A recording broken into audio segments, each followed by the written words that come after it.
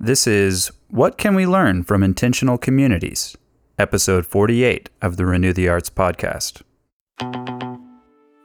Welcome to the Renew the Arts podcast, where we discuss the role of art and creativity in the church and in the world. We're your hosts, Michael Minkoff and Abbey Sitterley. Our motto at Renew the Arts is Liberate Christian Creativity, and we're doing this through cultivating Christian communities in and through the arts by inspiring art patronage and supporting artists. If you'd like to contribute financially to this work, please join our patron community today. It's really easy, and it starts at $1 a month. Go to patreon.com/Renew the Arts to learn more.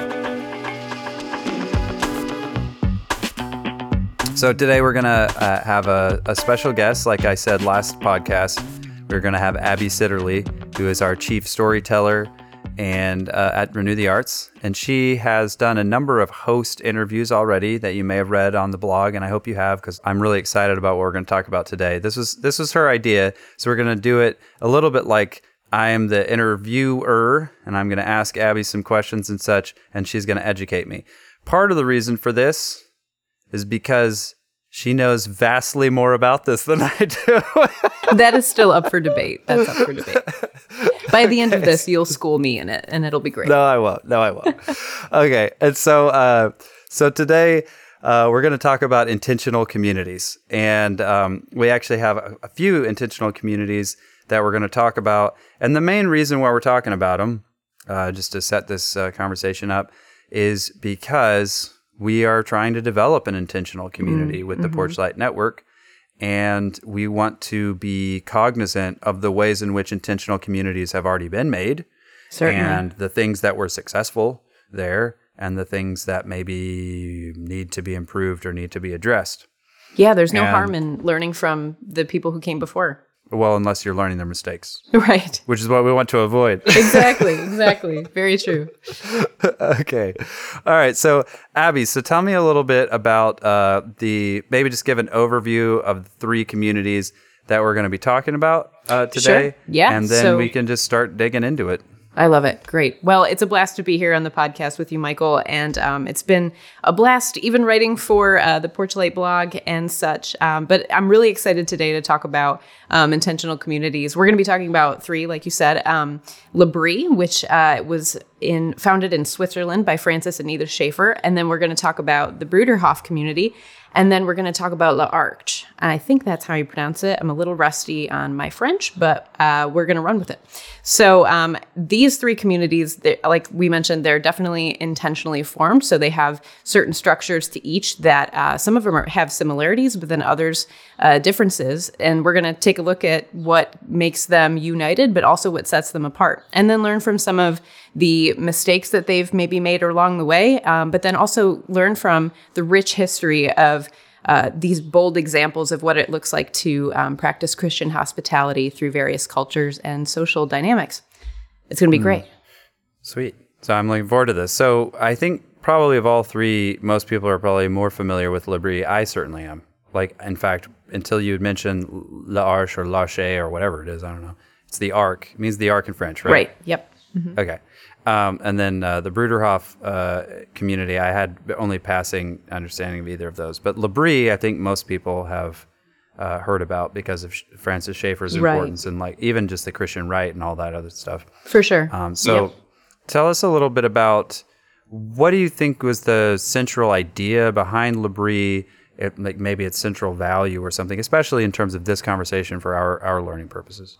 Sure. So I think what L'Abri established really well was the idea of, it means shelter in Swiss. So to provide a place for people to step away from the hustle and bustle of everyday life and really concentrate on the questions that are arising in their lives, whether that's spiritually or socially or personally. They wanted to sort of create a place to be a shelter from what they call relentless secularism. And I think maybe this is something we see a little bit more with clarity and potency today. But it was still a thing back then as well that it was really hard to sort of sparse out the different questions that one might have theologically or philosophically without getting influence from just the constant exposure to media and ideas that might cloud the clarity that one needs to sort of navigate those things. So they were founded in 1955 and really tried to practice like Christian care and create a sort of, for lack of a better phrase, safe space for questions. And they currently have branches around the U.S. There's one in Nashville. There's one in Southborough, Massachusetts. But then they're also internationally located in Brazil. The Switzerland one still exists, and in England too. So there's definitely a lot of options. But they're mostly staffed by families or single people who are really kind of pouring their hearts out to make a place for artists to, I don't know, come hang out and get a little bit of a focus on what they want to work on. And so, like, why do you think that there was artists? Like, what was it about, like, inviting artists into that space that was important? I mean, to Francis Schaeffer or to whoever else. Like, why the focus on artists? Yeah, I mean, Francis Schaeffer has a lot to say about the importance of the arts as being co-creators with God. But then Edith Schaeffer also, in her book Hidden Art, she talks a lot about how there really is art in the everyday. And so while they did invite formal artists, musicians and painters and writers, that sort of thing, it's also for the average person who is not quite sure, where they're going to find that space to navigate the questions that they have in their lives, but also understand, what is my place before God? What is my place as an artist, even if I don't do any of those particular mediums? So they kind of definitely encouraged both perspectives and positions and welcoming people in. Then that kind of brings up a different question, I guess, Sure, which would be a more contemporary question, which is in what way do you think they were engaged in the so-called culture war? Where it's like, at the time, in 1955, you have this raging modernism, and Francis Schaeffer's looking around, and he's like, civilization is falling apart. We need, and maybe he's like Benedict optioning, like trying to escape from that back into it maybe escapism, but maybe it's just like, Central Park in the middle of the hustle and bustle and anxiety of the city or something like that, just a place of rest. There's got to be, so there's two questions in here. I'm sorry. No. One, what was his relation to the culture war? And then secondarily, if you want to get to it, how is this not just escapism? Sure. So I think Francis Schaeffer definitely was a more vocal voice in saying that there is a culture war. And on some level, I think he's right, probably. But I think there are certainly a lot of misapplications that we can pull from that. I really like what currently John Tyson says about the culture war, that we need to be less people that are trying to fight and push back against, I don't know, that relentless secularism, but instead be like artists and admit that, okay, maybe we did lose the culture war. And if we did, should we keep fighting something that's already a lost thing? But what if instead of fighting, we just be a different sort of people, like maybe a people set apart, and then live our lives in the way of Jesus, which will then conflict naturally with the way things are in this world. So I kind of like that approach. So there's certainly a lot in Francis Schaeffer's thought and in his life that, like anything that we experience by any fallible person, especially as Christians, we got to sort of chew the meat and spit out the bones in a way. There's a lot of discernment that we have to have. So I definitely think that I would disagree with him on maybe some of those aspects, but I think ultimately we can definitely sense the tension between that sacred secular paradigm, which may or may not be a reality, but it certainly is a present illusion. But your second question was, how do we not become Benedict optioning artists? And I think one thing about L'Abri that is really cool is that you go away, but then you come back with more. So it's not like you go to stay at L'Abri for 6-7 months, or you go to live there in this really intentional community and sell your life away to it. But it's a time to have respite. It's a time to step away, get that clarity, but then to go back and kind of like St. Augustine talks about, like, we're not supposed to be a people that sort of necessarily go into the desert to stay in the desert. We want to engage with the culture and want to preach the gospel, and especially with our lives and with our art too. So I think L'Abri balances that really well, at least in their philosophy of come, rest, then return and work for the glory of God. That's great. So it seems like Labrie, in some ways, avoided the escape dilemma or the escape trap, like kind of the monastic escapism, by sending people back into the world they came out of, having been refreshed and strengthened by this like culture care, really. I mean, if you want to call it that.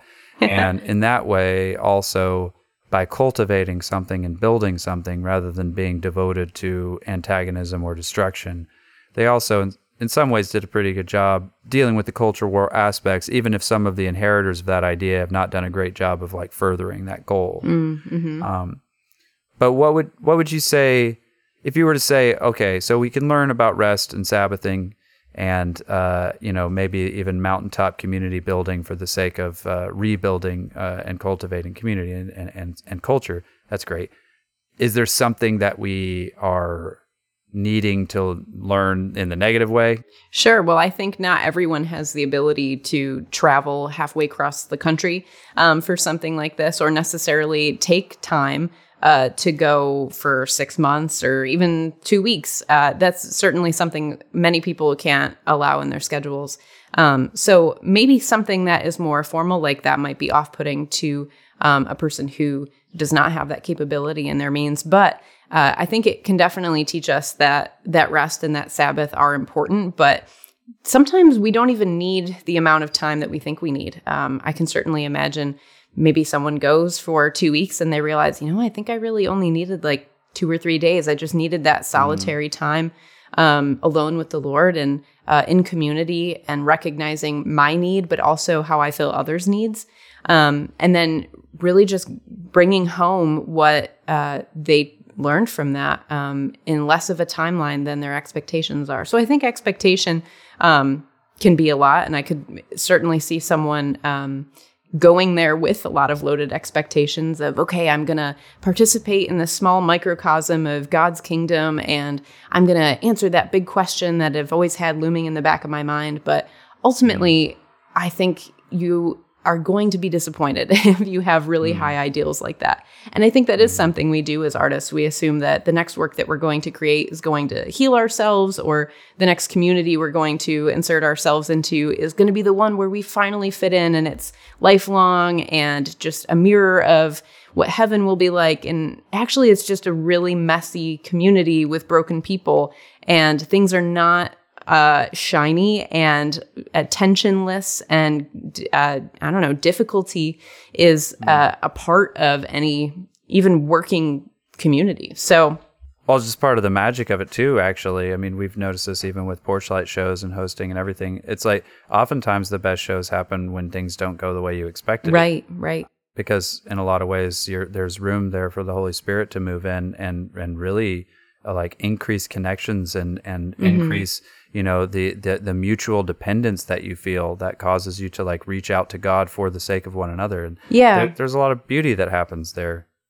Certainly. Yeah, I've definitely seen that with Porchlight and such. Even in the conversations that I've had with different hosts around the country, they seem to all recognize that they are very limited in what they can offer sometimes, but it's that very limited nature of their means that allows them to really embrace people in a different way. I can recall Karen Dubois saying, we had people into our home and it was a smaller home, but Carly Tate, who they hosted, was like, hey, do you think we could like dim the lights? And it was just that small act of her dimming the lights that Karen was like, it really served to make the atmosphere. And so it's not really about like, do I have all of the things that I need in order to make like this a big concert or something like that. It's like, no, just those small intentional touches with whatever you have are so honoring to the Lord and really supportive to brothers and sisters in the artistic community. Yeah, definitely. So now we're going into like total darkness here for me. So, into the woods with this one. Bruderhof. Sure. Which means place of brothers, yes. Apparently. Wait, I'm curious. Why is it into the dark for you? I don't know about Bruderhof. Okay, that's what you mean. I thought you meant this was going to be a dark topic for you. And I thought, well...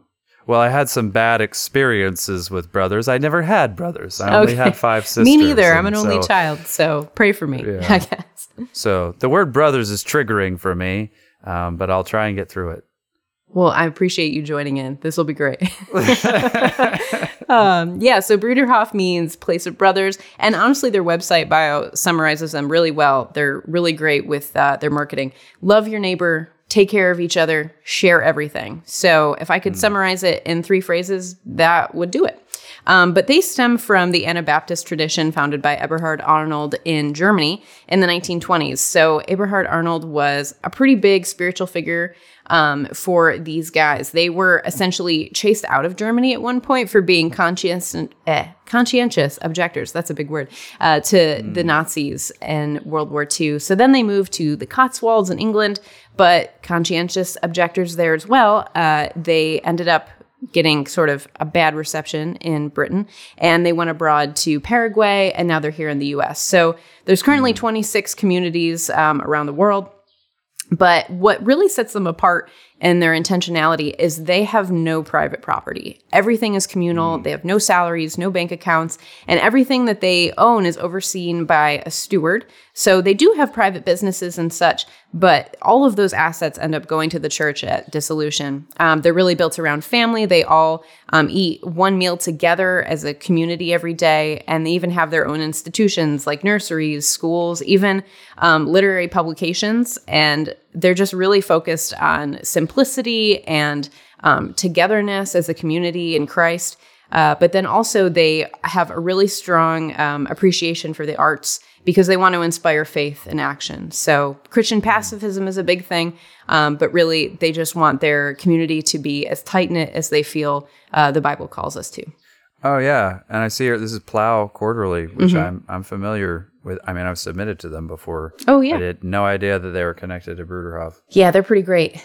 What do you think are some central positives that we can draw from this community, from this intentional community? Yeah, I think it's a two-sided coin. So I really appreciate the fact that for the Western individualistic mind, this is a little triggering because we like the idea of private property. We are all about our rights and what we are owed here. And this is running pretty contrary to that. So I would say that this as an intentional community really pushes against those small heresies that we have as Christians in America, where we start putting our personal material needs over others. We start becoming more individualized. If I have to sacrifice that, I'm probably not going to want to. So that sort of thing. But on the other hand, I do think the idea that there is no private property, I think that is also its own idealism in its own way. Because ultimately, I think private property is a sense of freedom. And if everything is owned by everyone, that can get, a little culty sometimes, I'd say. For sure. I mean, it definitely has that possibility. I would distinguish this, and a lot of people would look at it and be like, that's communism or that's Marxism. Mm-hmm. And I would distinguish this from that in the sense that it is, as an intentional community, a voluntary society. Right. Mm-hmm. So everybody, it's not like some power came in and said, oh, you don't own that anymore. We're the Cuban government and it's ours now. Right. That's not how this is working. These are all people who have signed up for this. So being voluntary, I wouldn't say that it's communism or Marxism, for one. Yeah, that's painting too broad of a stroke. It does recall the Yellow Deli cult. That the yellow delis are everywhere, right? And those are voluntary shared communities. They share absolutely everything. Have you ever been to one? I have. I did. When I came down to visit you guys, I went to my first Yellow Deli, and it was pretty nice. Everyone was very kind, and they specifically do not evangelize. So I was waiting for the pitch, and I only got yerba mate. So I was very surprised. But that's a voluntary, for lack of a better term, communal sharing of things. But they still have a really hard time detaching when they want to detach. And so that's something with the Bruderhof, it is for life that these folks do this. So I'm sure on some level there might be some issues with dissolution. What happens if you try to leave? I don't know. That's not in the three-phrase bio on the website. Oh, it's not? Yeah, no, they don't put that in. Yeah. It's on on the error 404 message. It's like, not by in the like way. the FAQ. Yeah, no. No. I get that's not direct. Yeah. Yeah, but what I think is really something that we can learn from it, not just as Christians, but as artists especially, is that that balance between individualism and community is really an important thing to strike as an artist.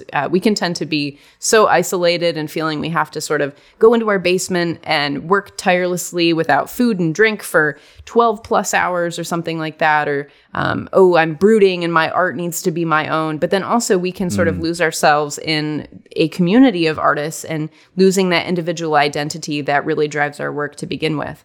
So we certainly have to strike some sort of equilibrium with that as we continue to try to make art. Yeah, but I mean, I think you'd probably agree that at least here in the United States, we have swung the pendulum pretty hard toward individualism, and celebrity and proximity to power and these kinds of things, and that a little bit of like voluntary self-giving probably wouldn't hurt anybody. Oh, by all means. By all means. Yeah.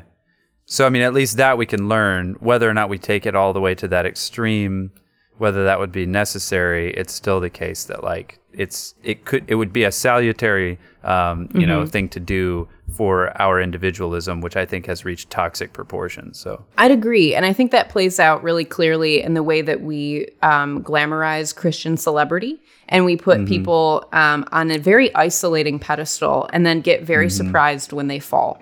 But then on the other hand, we also certainly have men and women in your local church who are very capable of being wise, gentle, encouraging leaders. And we think, that person's not as cool as the person that was on the cover of Relevant magazine or something like that. Or exactly. He's not in my Spotify playlist. And so I think we could definitely learn from more of a communal posture than this is what the culture has delivered me for a role model.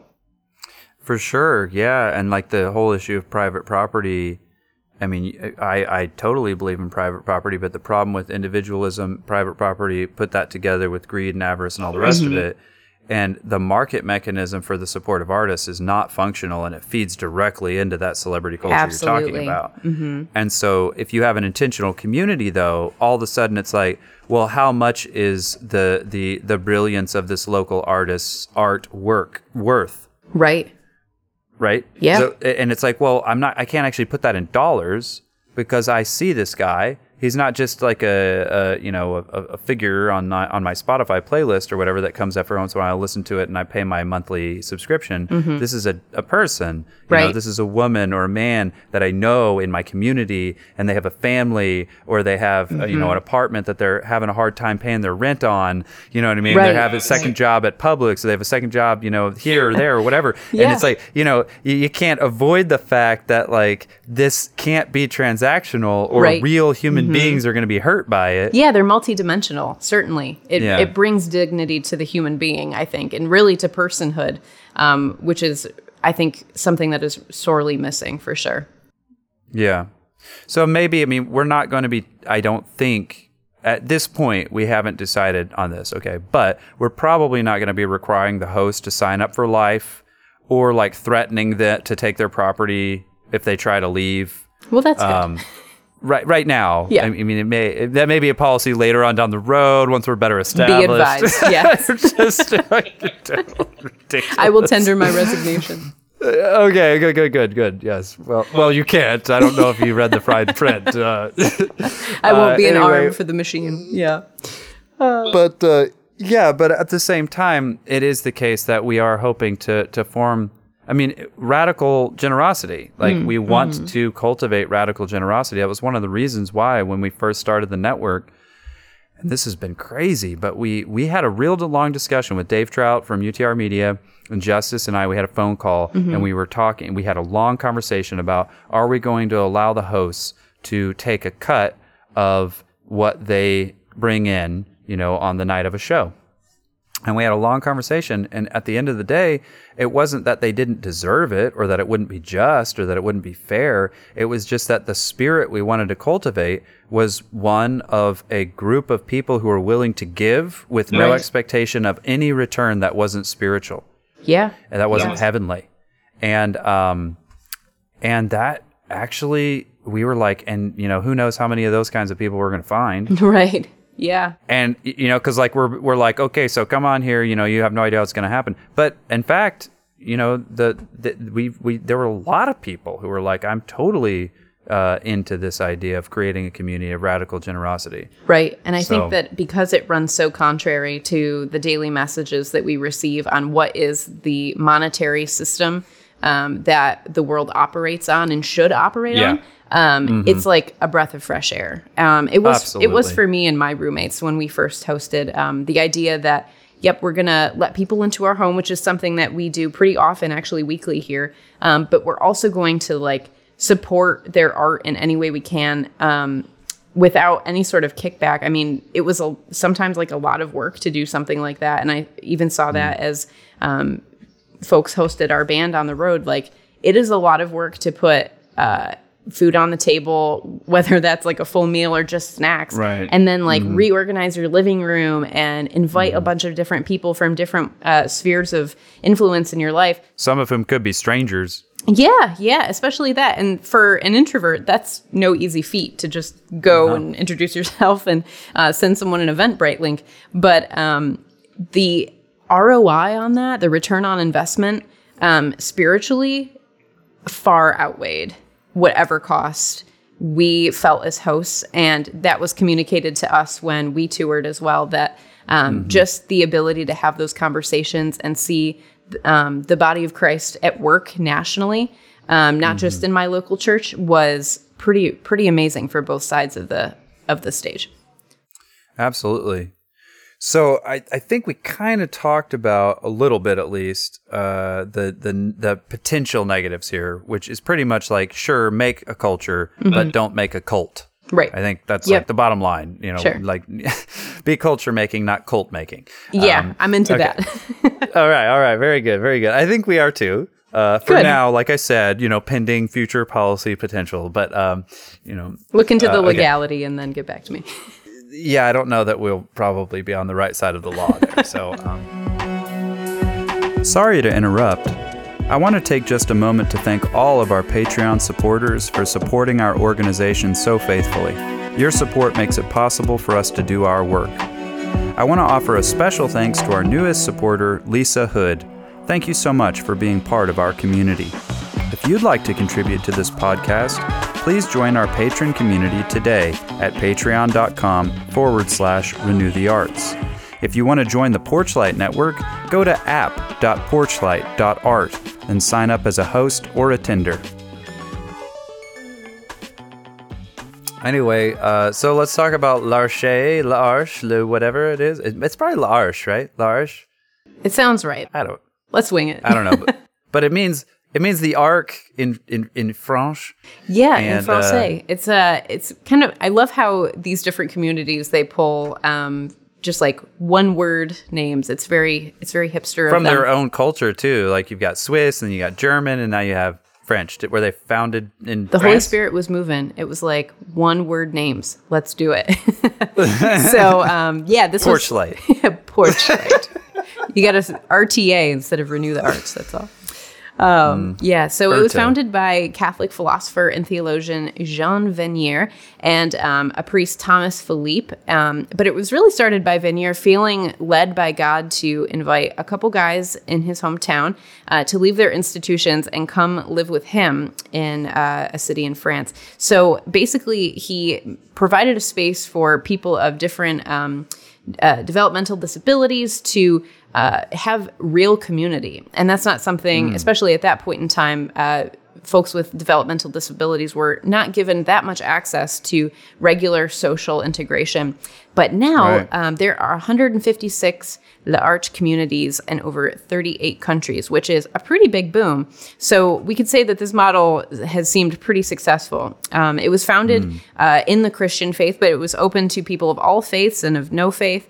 And they basically live together in homes and apartments. And really the heart of it is they believe all the contributing members of the society should be everyone, regardless of their limitation. So they emphasize things like personal growth, social maturity, communal relationships.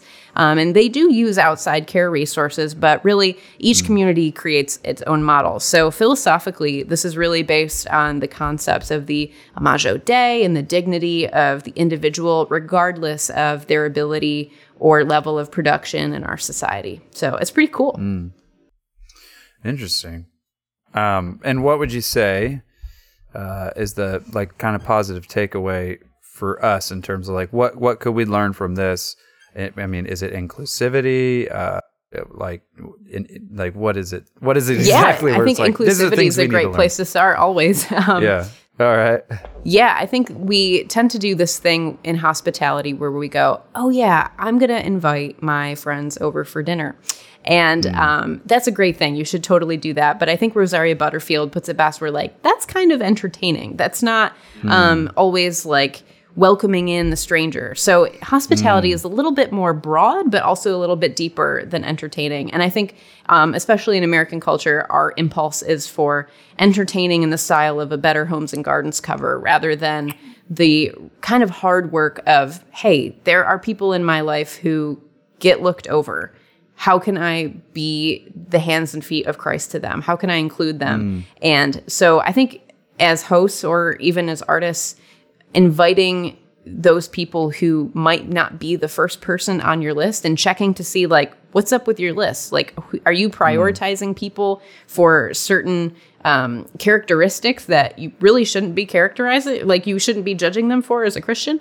And just really opening our idea of community to beyond what our initial expectation is, for sure.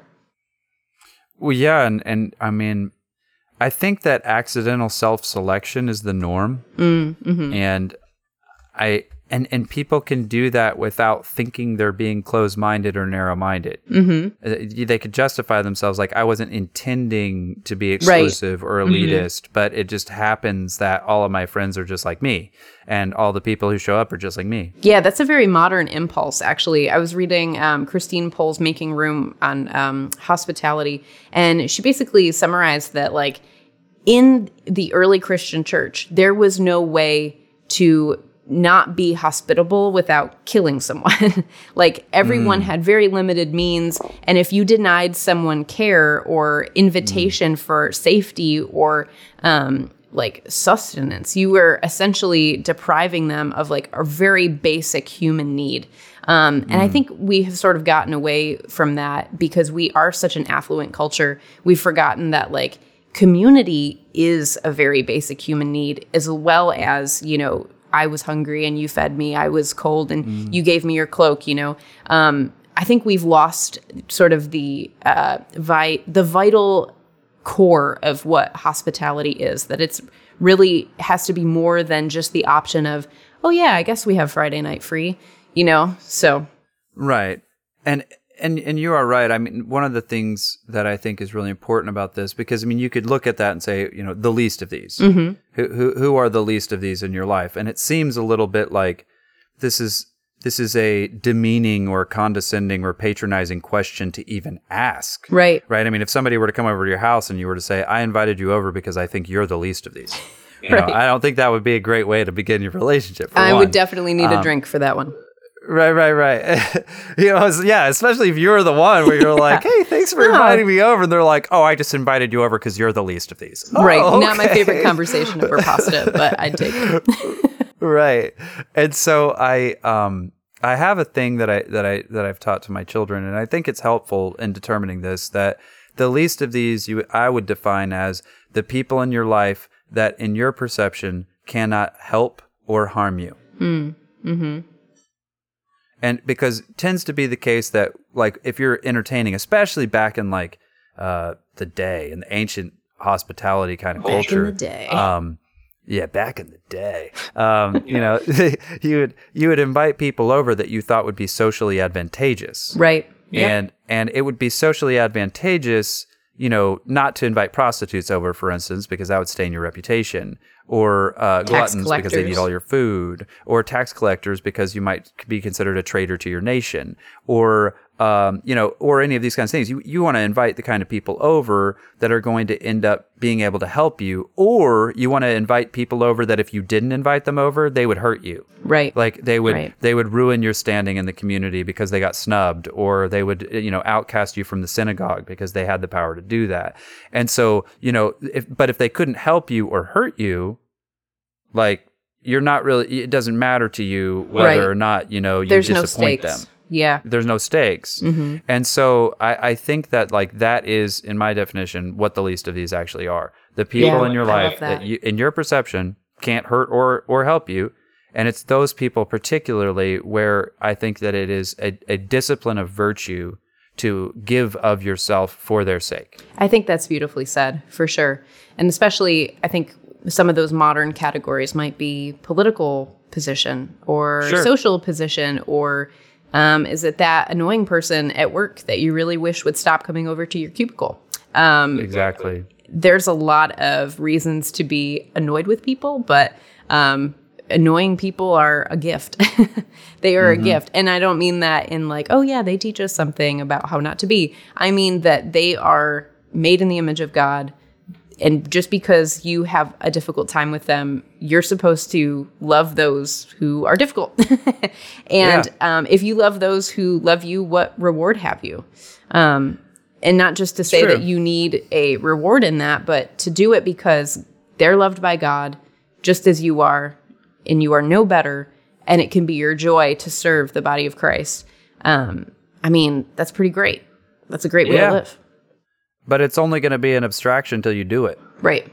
Absolutely. Right? So you're like, I know in the abstract that every single person is made in the image of God and they all have inherent worth.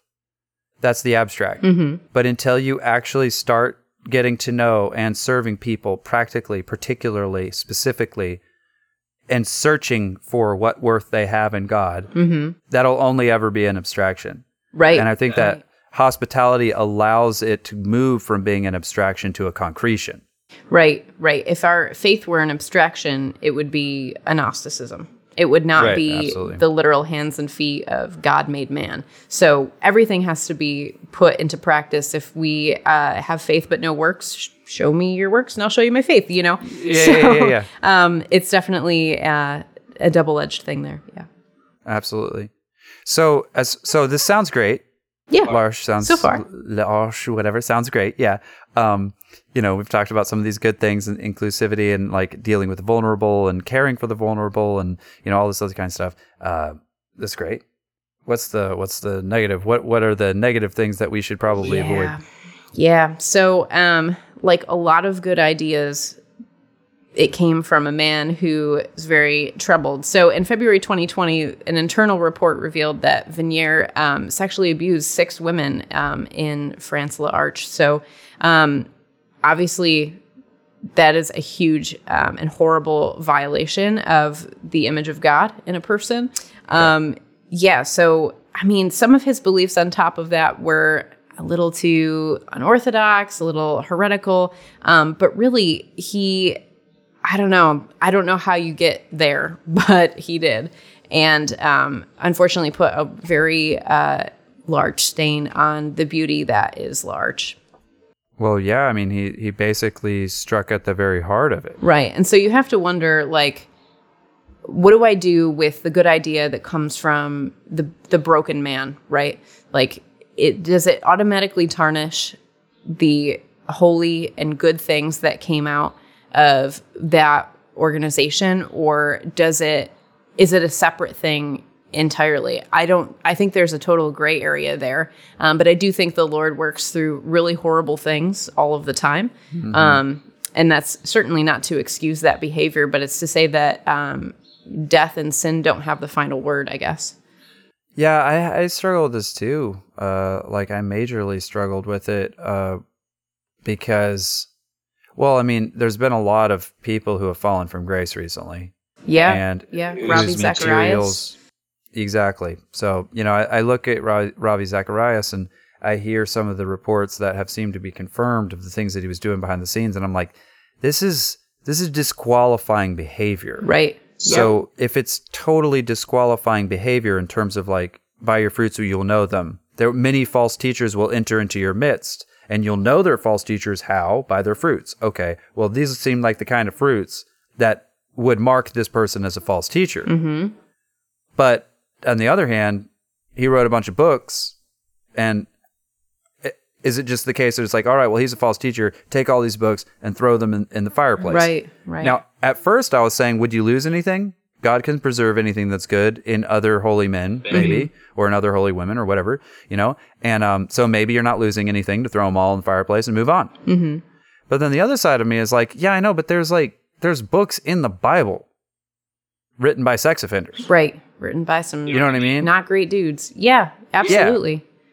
Yeah, you got like, some people would claim David used his position of authority to coerce Bathsheba into a position of, of sexual submission, which in some definitions would be rape, right? At the very least, it's coercion or leveraging your power, and then obviously murdering Uriah, who by all accounts was a really decent guy, actually. And very loyal to David. So loyal to David that David knew he could give the letter of his own execution to that man and know that he would never read it. Yep. That he would take it all the way to the commander and never even look at it. Yeah, you have to wonder, this is the guy that wrote all those very sweet psalms? I mean, he wrote some of those precatory ones too, but I know. That's such to betray someone who is so devotedly loyal like that in such a grotesque way. You have to wonder, like, how could... It's such a cowardly way, too. Right. I mean, it's like everything about it is gross. Yeah, and it's like, how could God still call him like the man after his own heart? How could that be? And then it also calls into question, well, what about my sin? Like, I tend to think, well, I heard a great quote the other day. It was like, I don't remember who said it, but I think it was Chesterton. Like, usually for other people, we desire justice. But for ourselves, we want mercy, right? Like, I want to be mad at this person who did this very heinous thing that I could never do. And I tend to, like, elevate other people's sin of, like, man, I can't believe she did that, or I can't believe he voted that way, or something like that. And I totally miss the plank in my own eye. And I mean, those are the only things that I'm ultimately responsible for, right? Is my sin and the consequences of my own sin. And when I forget that and I start, like, making excuses for the good things I do despite my sin, but then looking at somebody else's good things and going, yeah, but those don't matter. All of his sin matters. It's a hard thing to navigate. And I have no answer for it except that the world is very broken. Jesus is going to make all things new. And in this now and not yet world, he provides grace upon grace for us. Absolutely. No, and that is exactly what we need. And I guess if we're going to say, okay, so what can we learn from that failure in Porchlight? It's that human communities are fragile. They are. Human communities are frail. Human leadership is frail. Celebrity culture is destructive. And if anything, we all need to be accountable to one another. Communities are helpful for that accountability. Right. The intentional community here may have been unequal in its hierarchy in such a way that it made it impossible for there to be accountability until it was too late. That's probably something that we should be really careful about. Sure. Those of us who are in positions of, like, and actually, this is really interesting, but Justice and I had a discussion about this too. How decentralized would we allow Porchlight to become? And it's a really important question. Certainly. Because on one hand, you want enough control to be able to direct it and make sure that it's not going in directions that would actually be, like, contrary to the mission. And it's a maybe a righteous or good mission. Right. And you don't want it to be destroyed by it being driven in a different direction than that goal of community building and et cetera, et cetera. What if it became celebrity culture again? Yeah. And the only people who are getting hosted are the people who really don't need help, and all the little guys getting crushed again. And it's like, well, no, this is not what we were trying to do. Yeah. And so so we have to have some control to keep that from happening. But then on the other hand, you have situations like in L'Arche where it's like, without accountability and some amount of decentralization, you end up having like metastasized vanities and self-centerednesses that become abuse. Yeah, absolutely. I mean, sin is like a snowball, and the more that it is unchecked, the more it grows. So that's one of the things about community, if we really want to do it right, is having that transparency and accountability, but also the ability to lean on each other and encourage one another, point each other to the truth, and just kind of walk each other home. Absolutely. All right. Well, that was good. That was great. That was really good. A lot of fun. And I learned a lot, and I hope that our listeners also learned a lot. Well, I appreciate the opportunity to share my favorite little topics. So, no, for sure. And just in closing, we're gonna have Abbey on a good bit more, and I hope that she is going to be a regular host on the podcast, especially in this particular season with our Porchlight stories. We're going to be doing a lot more like this. The next one that we have for next month, we're planning. I'm planning on doing a discussion on patronage and whether or not it's just for rich people. Ooh, spicy. Yeah, so patronage has gotten a bad rap, and so we're going to be talking about that. If Abbey wants to join me, she will join me, and we will talk about that. I would love it. Okay. All right, sweet. I just literally asked her on the podcast to do that. You heard it here, folks. You heard it here. Yeah. You can't say no. Anyway, yeah, you can. Yeah, so we're going to talk about that, apparently. Great. And that'll be next month's is patronage for the rich. And that should be an extremely interesting conversation. And I actually know a little bit more about that than I do about intentional communities. So it might be a little bit more equal. But I love being able to hear you explain all of these things and explore all the things that you've been studying. And it's been really exciting to see you like taking on more and more of this position of storytelling within Renew the Arts. It's been super fantastic, and I'm super excited about the future concerning that. So, well, thank you, Michael. Thanks I'm blessed everybody to be a part for of listening. It. That's cool. You're welcome. Thanks. Thanks again for listening to our podcast. Abbey will be back in a future episode on patronage and elitism, where we will discuss why patronage is not merely for the rich and powerful. You won't want to miss that.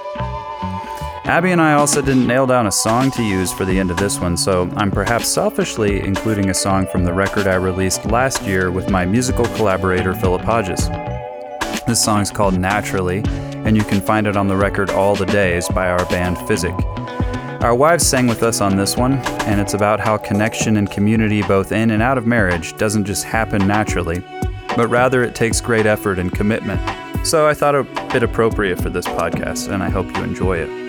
Also, I'd be remiss if I did not thank Ryan Lane, aka Civilized Creature, for again so generously letting us use his music for our podcast.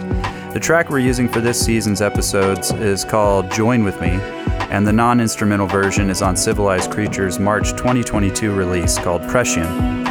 We hope you'll check that out. For now, here's Naturally by Physick from their record All the Days.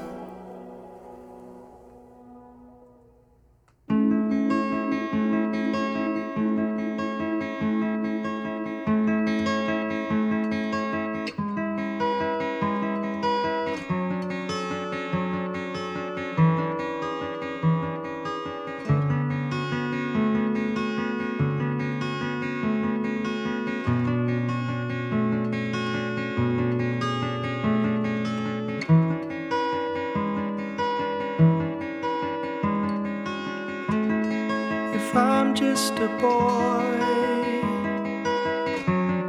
and I'm just a girl, then why is this so hard?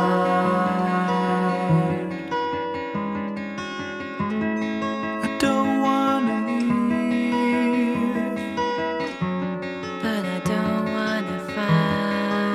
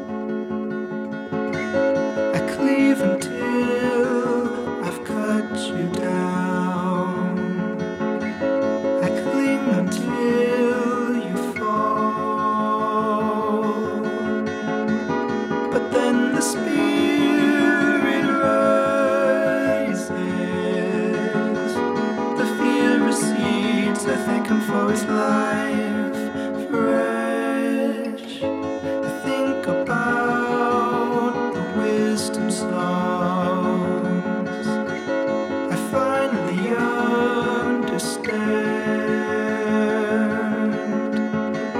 The way of men and maidens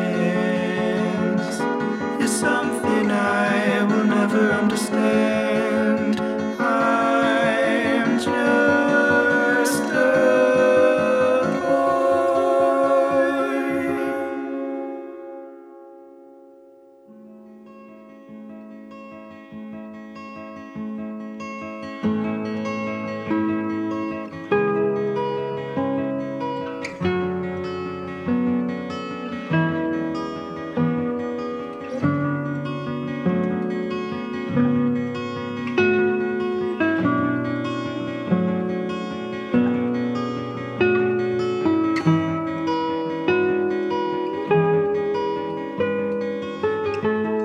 Been down on one knee, but since then you've seen who I am. I've let you down naturally. Drop to my knees, my hair on his feet, and I cry. Please wash our wounds Naturally,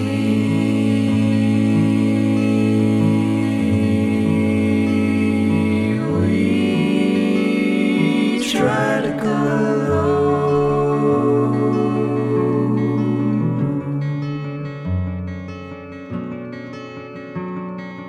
Naturally.